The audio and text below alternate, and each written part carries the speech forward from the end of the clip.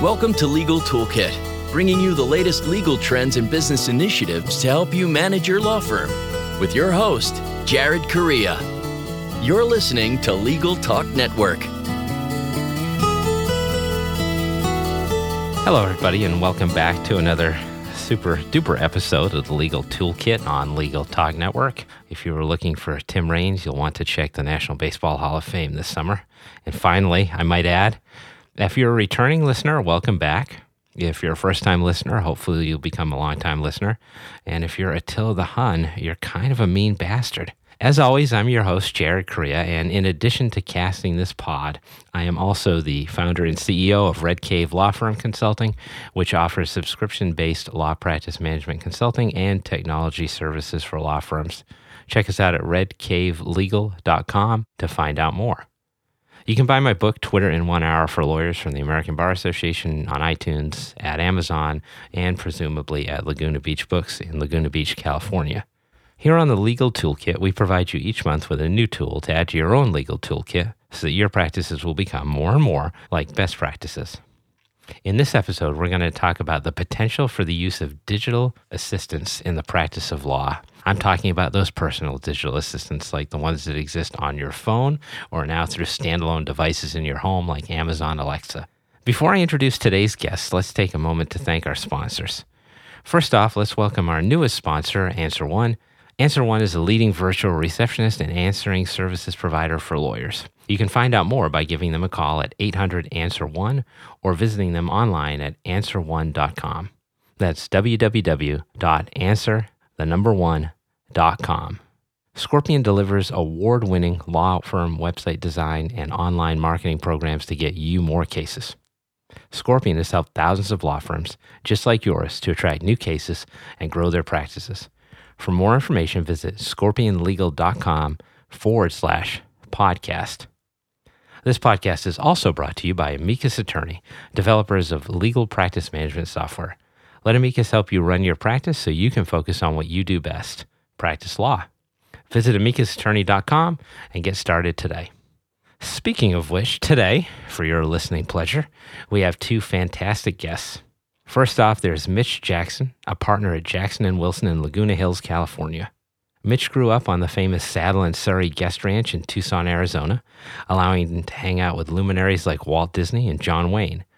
He's been a fisherman, a hang glider, competed in motocross, and several other things that are too dangerous for me to do. Mitch graduated from the University of Arizona and decided to go to law school after meeting several successful lawyers while he was working at Caesars Palace in Lake Tahoe, California. His law partner is his wife, and they've been practicing together since 1988.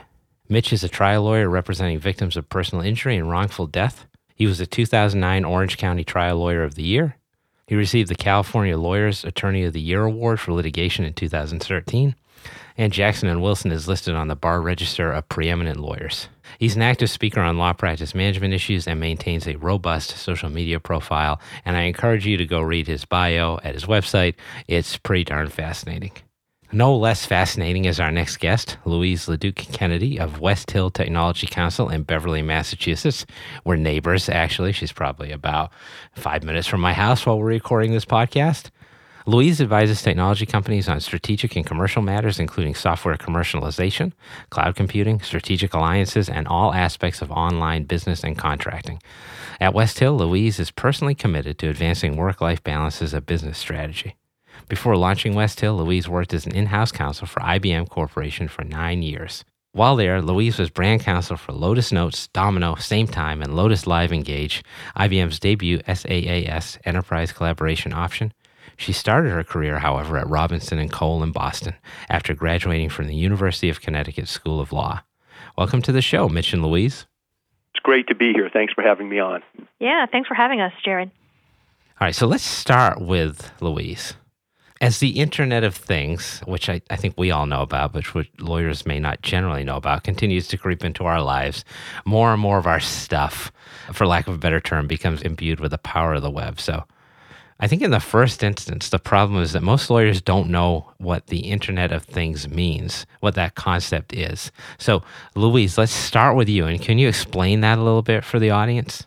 Sure. So the Internet of Things refers to devices, but not the typical kind of devices that usually connect to the internet, like telephones and computers, but other devices throughout your home or your office that collect and exchange data over the internet using embedded sensors. So, for example, cars, the software that's involved in the cars that we drive every day, our kitchen appliances. There's also thermostats in our homes and water meters, and most recently, the debut of the personal digital assistants like the Echo and the Dot from Amazon, for example. Oh, look at that. That's a beautiful segue. We must have talked about this ahead of time. Right, we did, right? I think those are several good examples. The thing is that most people at a consumer level don't even necessarily know that they're engaging these types of internet-based technologies. I mean, most people just get in their car and drive, and they don't necessarily think that there's a lot of internet things happening in that vehicle. So clearly I'm a technologist because I say things like internet things. So let's move on. Some of the things that you know about that are devices that are connected to the internet are these types of personal digital assistants, because you have to turn them on, you have to ask them questions, ask them to do things. So let's move on to talking a little bit about those.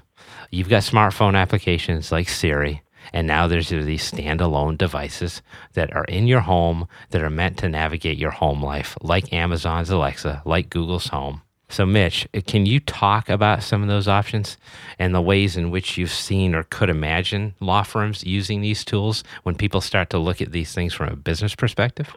Absolutely. So for the next 3 hours, let me share with you exactly what I think. I'll start a timer. It's just a couple of minutes or less. You said something earlier, Jared, that really struck me. And I think for me, it's not really about the tech or the interface. It's all about the human experience that's created by these types of products, by these types of services. And I think that's the important part, being able to easily communicate to the internet, to a service, to a product provider, using your voice, for example, with Amazon Echo, with Siri, with Google Assistant. It makes connecting easier. It makes interfacing with other people at a human level easier. It's more productive. I think in today's world, we have two big assets that all of us are concerned with, and that's time and attention. We don't have enough time, and we oftentimes can't give our clients enough attention. So any type of device that allows us to communicate using our voice, to communicate with our eyes, to communicate with a swipe or a tap makes life easier. What I've noticed with respect to the Amazon Echo, let's just take that for example, is that it's bridging the interface between somebody who may not be on the internet with using the internet. Our father-in-law is in his late 70s, and we got him an Amazon Echo for his birthday. And he uses it to listen to 50s and 40s music. And it's the first time he's really used the internet using his voice commands or any other type of command for that matter, to benefit from something the internet has to offer. If you take this type of technology into the law firm or into the courtroom, once again, I like to look at it as how does it help us better serve our clients? If we're more efficient, if we're more effective, if we can easily bring up a case using a voice command, we can research a statute, if we can do a background check on a person or a company using voice commands, that makes life easier. It makes us more efficient, and it's just an exciting way to communicate and get more information in an easier fashion without having to use a keyboard or without having to use an expensive outside service. So that's where I see the big functionality being with these types of products and services. Yeah, and I think that's a great point that you make about interaction. I think most people think of this as voice interaction, but you're right, there's so many different ways to do this.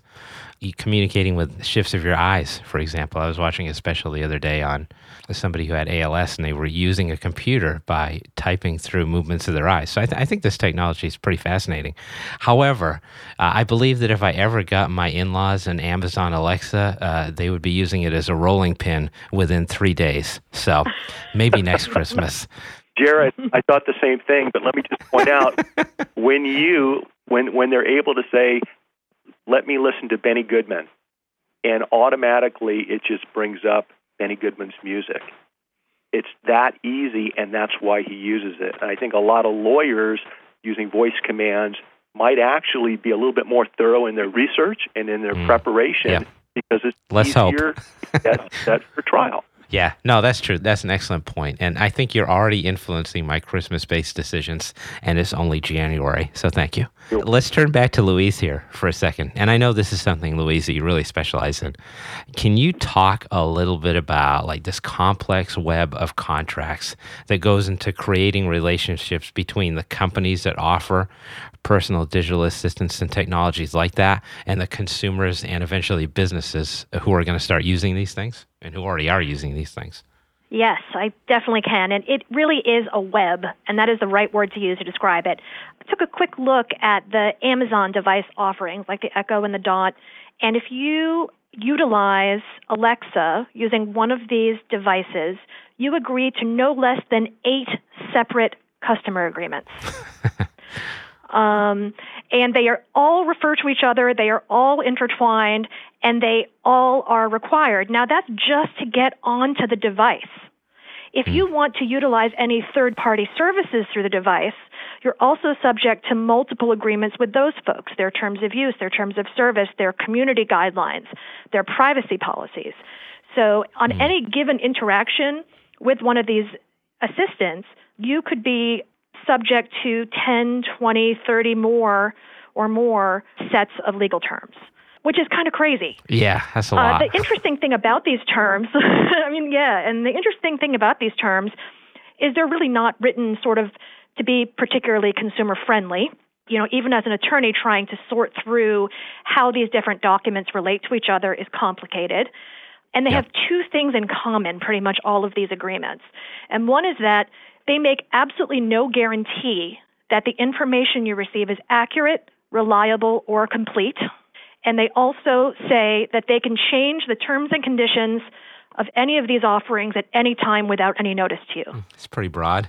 Yeah, so when you take these 3 things together, it kind of makes you wonder what you're getting.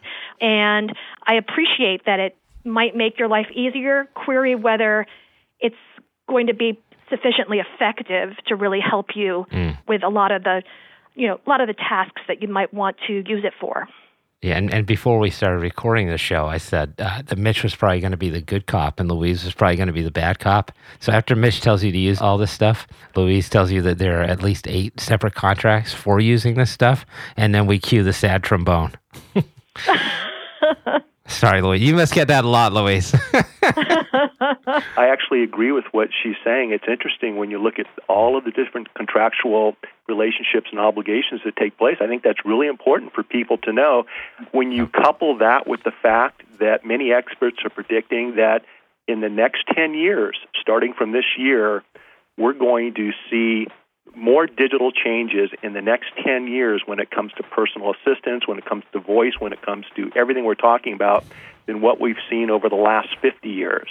That's how exponentially fast digital is changing. So along what she just said, I would imagine that the contractual relationships are going to exponentially increase also. That's something that's really important for consumers and for lawyers to pay attention to. Yes, so let's follow up on that directly, Mitch. So for practicing lawyers who would like to use systems like this and to become more efficient and better support their practices, how should those lawyers go about vetting products like these from a security standpoint? From a security standpoint, I think you need to take a step back from the forest so that you can see the trees. I recently consulted with a major player in the legal industry. I had to sign and execute a non-disclosure agreement, but all I can tell you is that obviously the reason we're talking about this during today's podcast is because this is the future of the legal industry. It's the future of really all industries. And what I encourage people to do, especially lawyers, is I encourage them not to be afraid to kick the tires. I encourage them to start utilizing some of these devices so that they can get a better understanding of how these devices work. I don't want people to be worried about making mistakes. I don't want people worried about the downside all the time. You also want to look at the upside. There's a quote by Sir Richard Branson of the Virgin Group where Richard said, "You don't learn to walk by following rules. You learn by doing and falling over." And I want lawyers and legal practitioners and people in the legal industry to embrace technology, to embrace digital, and see if it works for them. But even more important, see if it works to help them provide a better client experience. So I would start slowly. Maybe pick up an Amazon Echo and take it home. Take it away from the firm and start using it on a personal level. And start thinking to yourself, how can I use this device in the office to be more efficient, to be more effective, to be a better lawyer, and to provide a better client experience? Take this same concept into the courtroom. How can you use voice-activated personal devices to pick a better jury, to better cross-examine a witness, to interact more effectively with opposing counsel or during your closing argument? I think the only limitation is your imagination. And so I'm leaning more towards embracing this technology and using it for good, shall we say, while at all times appreciating that there's a downside to all of this too. So you want to make sure you're complying with your state bar rules. You want to make sure you're complying and doing your due diligence when it comes to privacy. And you want to pay attention to Comment 8 in Rule 1.1 of the American Bar Association Professional Rules of Conduct that talks about a lawyer's duty to be competent when it comes to technology. So there's a lot to take into consideration, but I look at it as the glass is half full. It's never been more exciting as a lawyer or as a professional to practice law. And so I'm all in on this technology. You were going Walt Disney for a little bit there. Go ahead, Louise. Well, as someone who works with these companies, these types of companies, as their attorney and drafts some of these terms and conditions, I completely agree. I think the technology is fascinating. I think it has endless possibilities. The issues that I see for a lawyer using this, as opposed to just a person using it in their home, is the fact that these devices log everything that you do, every query that you make, and every basically every interaction that you have with these devices. You can go in and you can erase some of that, and most of these devices have functionality to allow you to do that, but they warn against it because it'll really decrease the functionality and the helpfulness of the tool. So I think that it's important that attorneys or anyone who's dealing in confidential or personal information is acutely aware that there is a database somewhere that they are not guaranteeing the security of that includes your interactions with the device.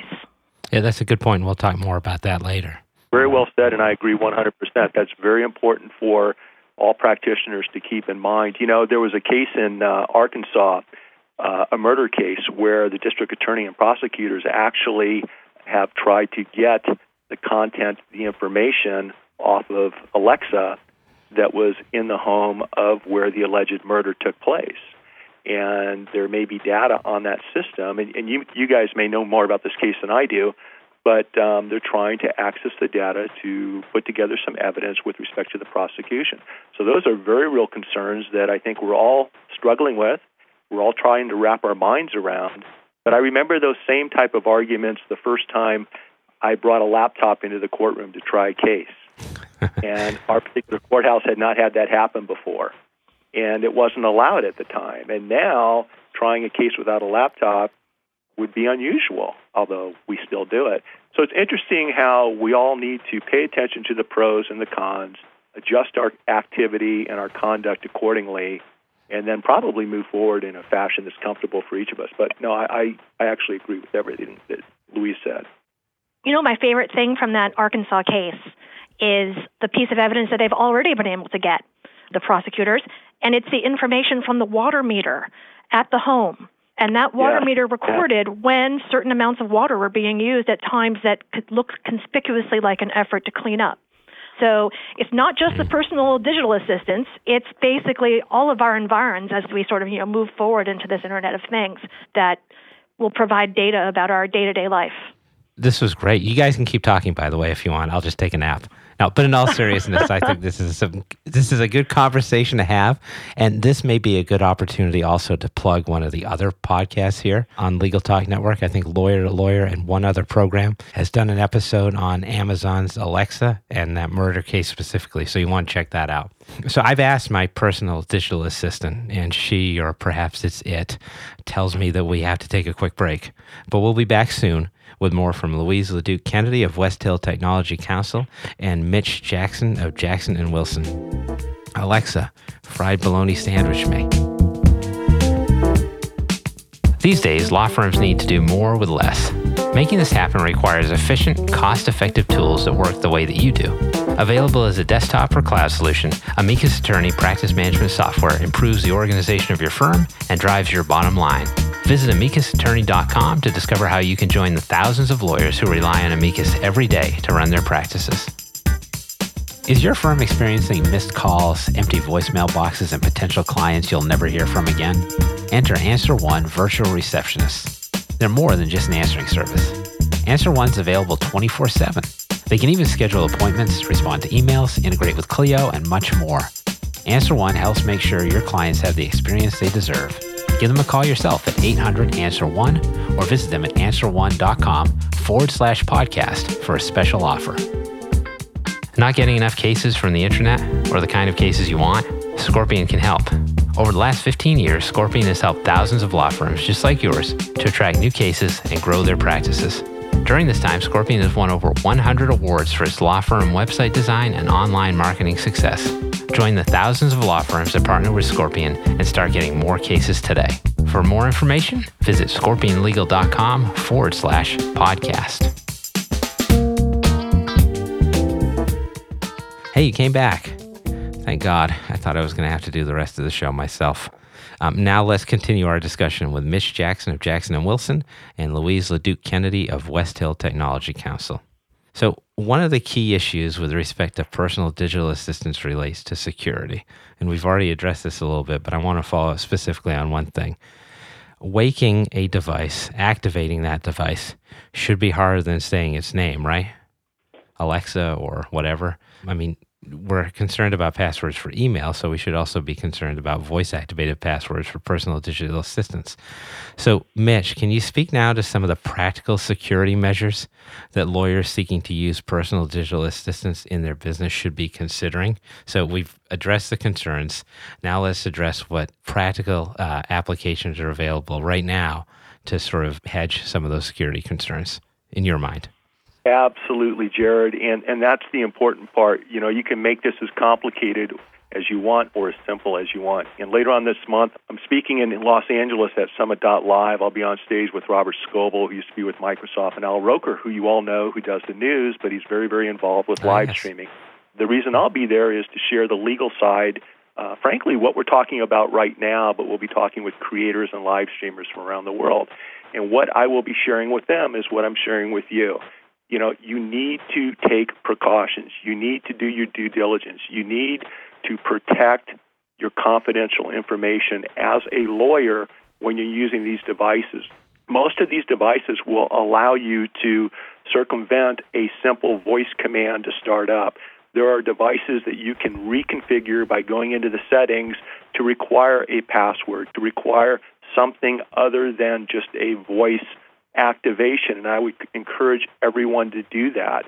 Be aware that just as though when you're sending a letter through the mail that can easily be intercepted and opened up, the same thing happens on digital, except it's actually much more difficult with passwords, with security, end-to-end security, and things like that. So what I would like to see with a lot of the personal digital devices that we're seeing is better security. I think lawyers need to pay attention to that. You don't need to be the first person on the block to use one of these new digital devices. You might want to wait until the 2.0 or the 3.0 version until the security's been built in.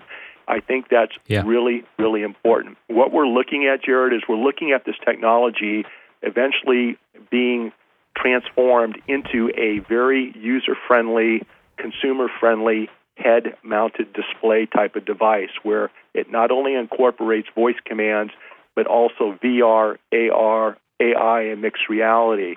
And so when you're giving a voice command using these HMDs, these head-mounted displays, you have to be aware of where you are, what are you saying, can it be intercepted, is it security protected?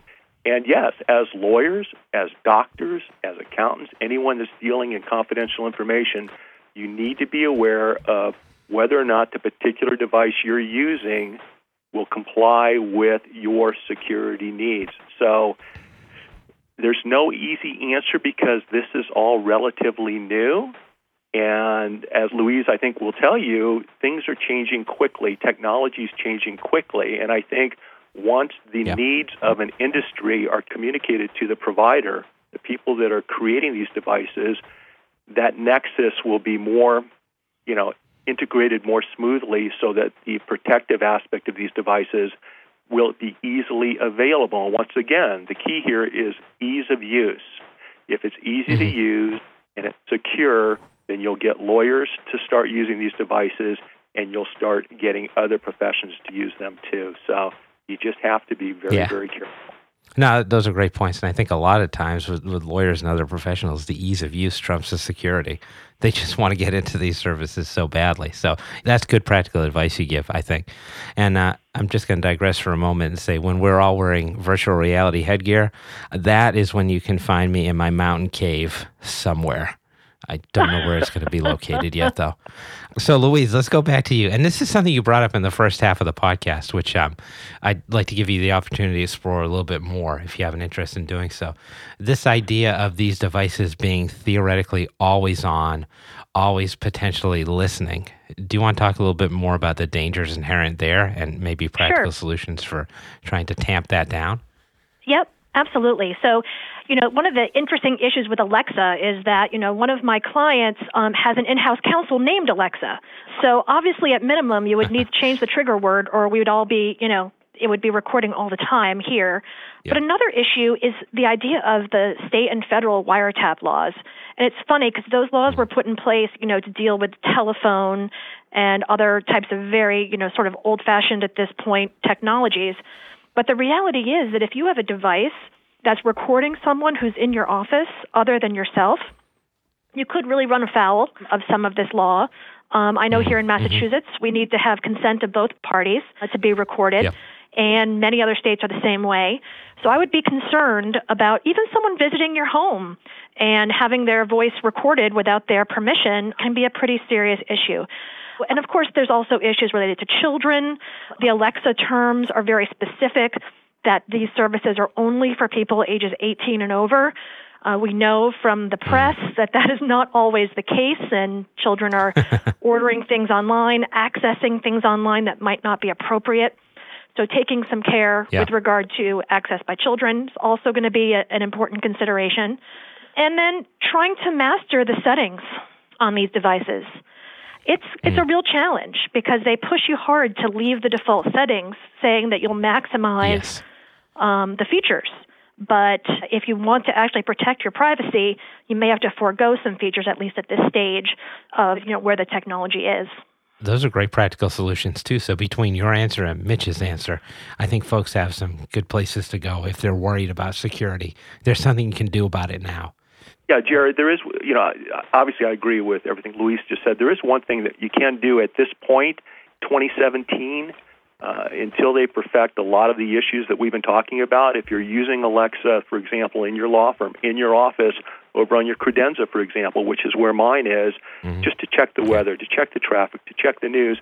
Listen, when a client comes in, you can unplug it, and you can move it to another room. So as a lawyer, you can take some very practical, real-world steps to continue to protect your client's best interest with these new devices until the technology catches up with the requirements and demands that we have. And being an early adopter, you're putting yourself out there, and you have to think ahead, and you have to be careful, and you have to make sure you're not violating any of the rules that we're talking about.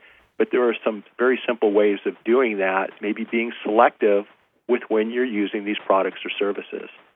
Yep, absolutely. People should think about whether or not they want to be an early adopter, as you said, and unplugging. That's old school. I like it. All right, Mitch, this one's for you too. So let's talk a little bit about the future of personal digital assistants. Talk a little bit more about that. That's how we'll spend the rest of the time here. There's now available, if people want to go look it up online, a virtual home robot that's being advertised. Azumi Hikari is her name, and that's a product out of Japan, I believe. So, Mitch, do you think these holographic persons acting as digital assistants or actual robots in the future assisting people are where we end up here? And if so, what's the business case for using something like that? Well, I think the future is in everything we're talking about. I don't know if you can narrow it down to one type of robot, one type of service. And I think what's interesting is, once again, one of the things we'll be talking about later this month at the conference is, Goldman Sachs predicts that when you look at all categories of VR, when you look at technology, when you look at software, MR, and that's kind of what we're talking about with the voice activation, you're looking at about a $110 billion industry by 2020. And with head-mounted displays, it's anticipated that by 2025, we won't be using our smartphones anymore. We'll be using these wearable devices. The question is, will we be using these wearable devices to communicate with, for example, the robot you just brought up, or with that legal research we need to do? Or if I'm picking a jury, will I be communicating in real time while trying a case here in California with my jury assistant back in New York and or in Paris or London in real time while I'm interacting with the jury through my wearable device? They're not even going to be knowing that I'm doing that, but they're listening to the voice, interaction between me and my jury or the judge or opposing counsel. So yes, I see all of this happening at the personal level. I see this happening at the professional level. And I think law firms that embrace this technology and go out of their way to spend time learning how to use this technology will be the law firms that are relevant 5 to 10 years down the road. One big caveat is that in today's world, you've got to be transparent. And if you can't be transparent, I'm not talking about attorney-client private information. I'm talking about as a practitioner. If you're not transparent in today's world, it's going to be hard for people to know, like, and trust you. And so everything we're talking about does revolve around transparency. It revolves about being digitally, relevant, and it involves embracing this new technology. I was an early user of Google Glass. It was a great product. We had fun with it while we were litigating, and I did try a couple of cases with it, but we weren't able to get to trial. We settled the cases. But having said all that, technology went a different direction than Google Glass. And as excited as we were about that product several years ago, we're now looking at a completely different direction at a completely different product. I would encourage lawyers listening to this podcast to really pay attention to head-mounted displays and how they relate to personal digital assistants that you interface with using your voice, because these items will allow you to use your voice to give commands. They will be reading your eyes in order to understand what it is you want done.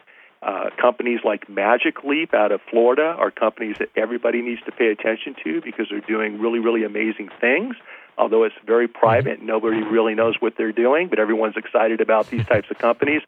And I'm just suggesting that law firms maybe take a step back and try to start doing things different than everyone else in town by embracing this technology, paying attention to the downside risk, but also really focusing on the upside benefits. And I think that's a recipe for success for law firms over the next, 5 to 10 years. It's a pretty good summary. Now let's talk about the risks. And I was taking notes, by the way. So 2025 is when the headsets are coming out. So that's when I will be living in the foothills of West Virginia in a shack. Did I say that out loud? All right, Louise, let's talk about like the personal digital assistant holograms, the robots. What is something like that going to do to the contract structures that make up the agreements between vendors and consumers? Well, Jared, I can really see this going one of two ways. And the first possibility is that individuals become much more aware of privacy and demand more transparency from their vendors.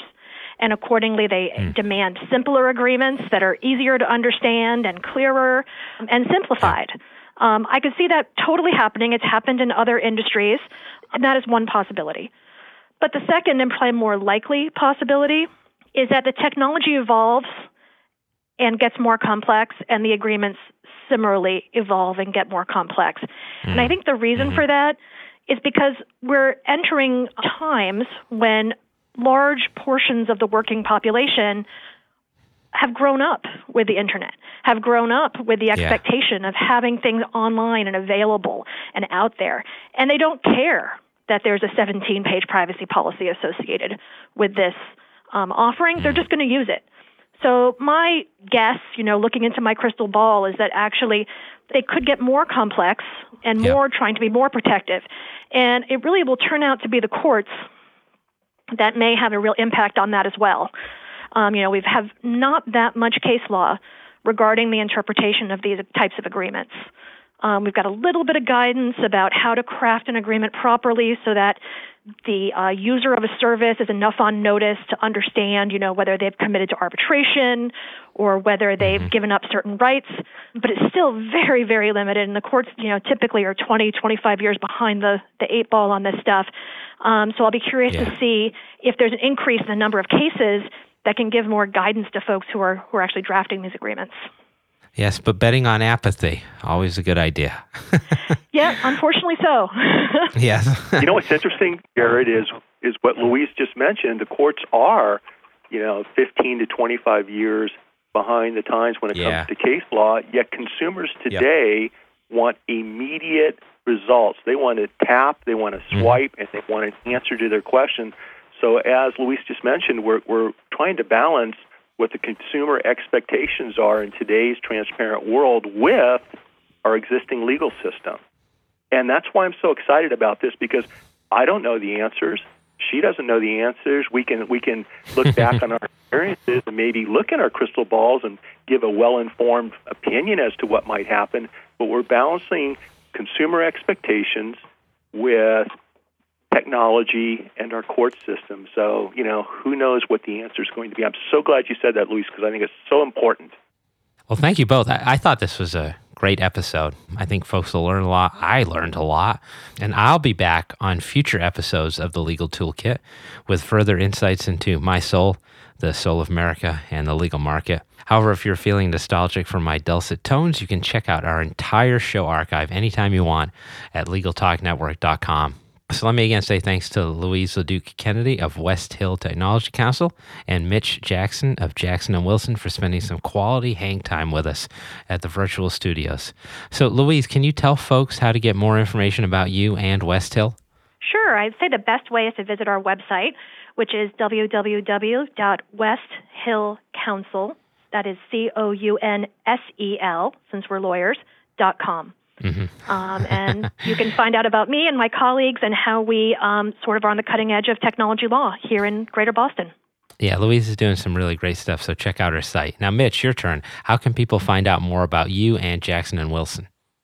Well, Jared, thanks for having me on your podcast. Really appreciate it. Our law firm is jacksonandwilson.com, and then a lot of my social media and live streaming efforts are focused over at streaming.lawyer, and if anyone would like to connect with me on social, just go to mitch.social, and I'll see everyone online. Yeah, and Mitch has a fantastic social media presence as well as being an excellent lawyer, so I'd encourage you to check that out also. So thanks again to Mitch Jackson of Jackson & Wilson and Louise LeDuc Kennedy of West Hill Technology Council. Thanks all of you out there for listening, and let me just say, if anything in this podcast about the future of our technology-driven world disturbs you, do not watch Season 1 of Westworld on HBO. I'm out.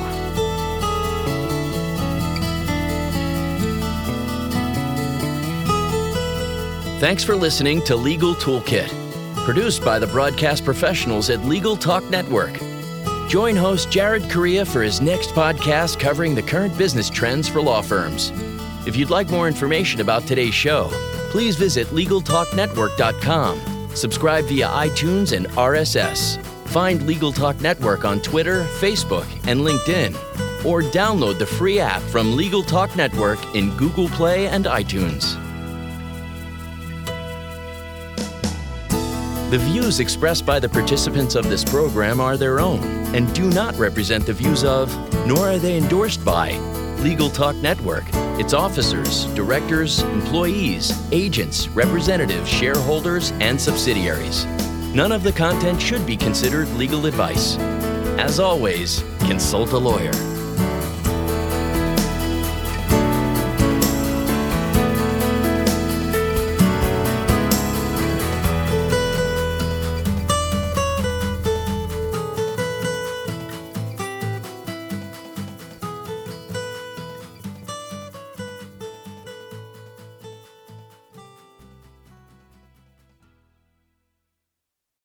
If you're a lawyer running a solo or small firm and you're looking for other lawyers to talk through issues you're currently facing in your practice, join the Unbillable Hours Community Roundtable, a free virtual event on the third Thursday of every month. Lawyers from all over the country come together and meet with me, lawyer and law firm management consultant Christopher T. Anderson, to discuss best practices on topics such as marketing, client acquisition, hiring and firing, and time management. The conversation is free to join, but requires a simple reservation. The link to RSVP can be found on the Unbillable Hour page at LegalTalkNetwork.com. We'll see you there.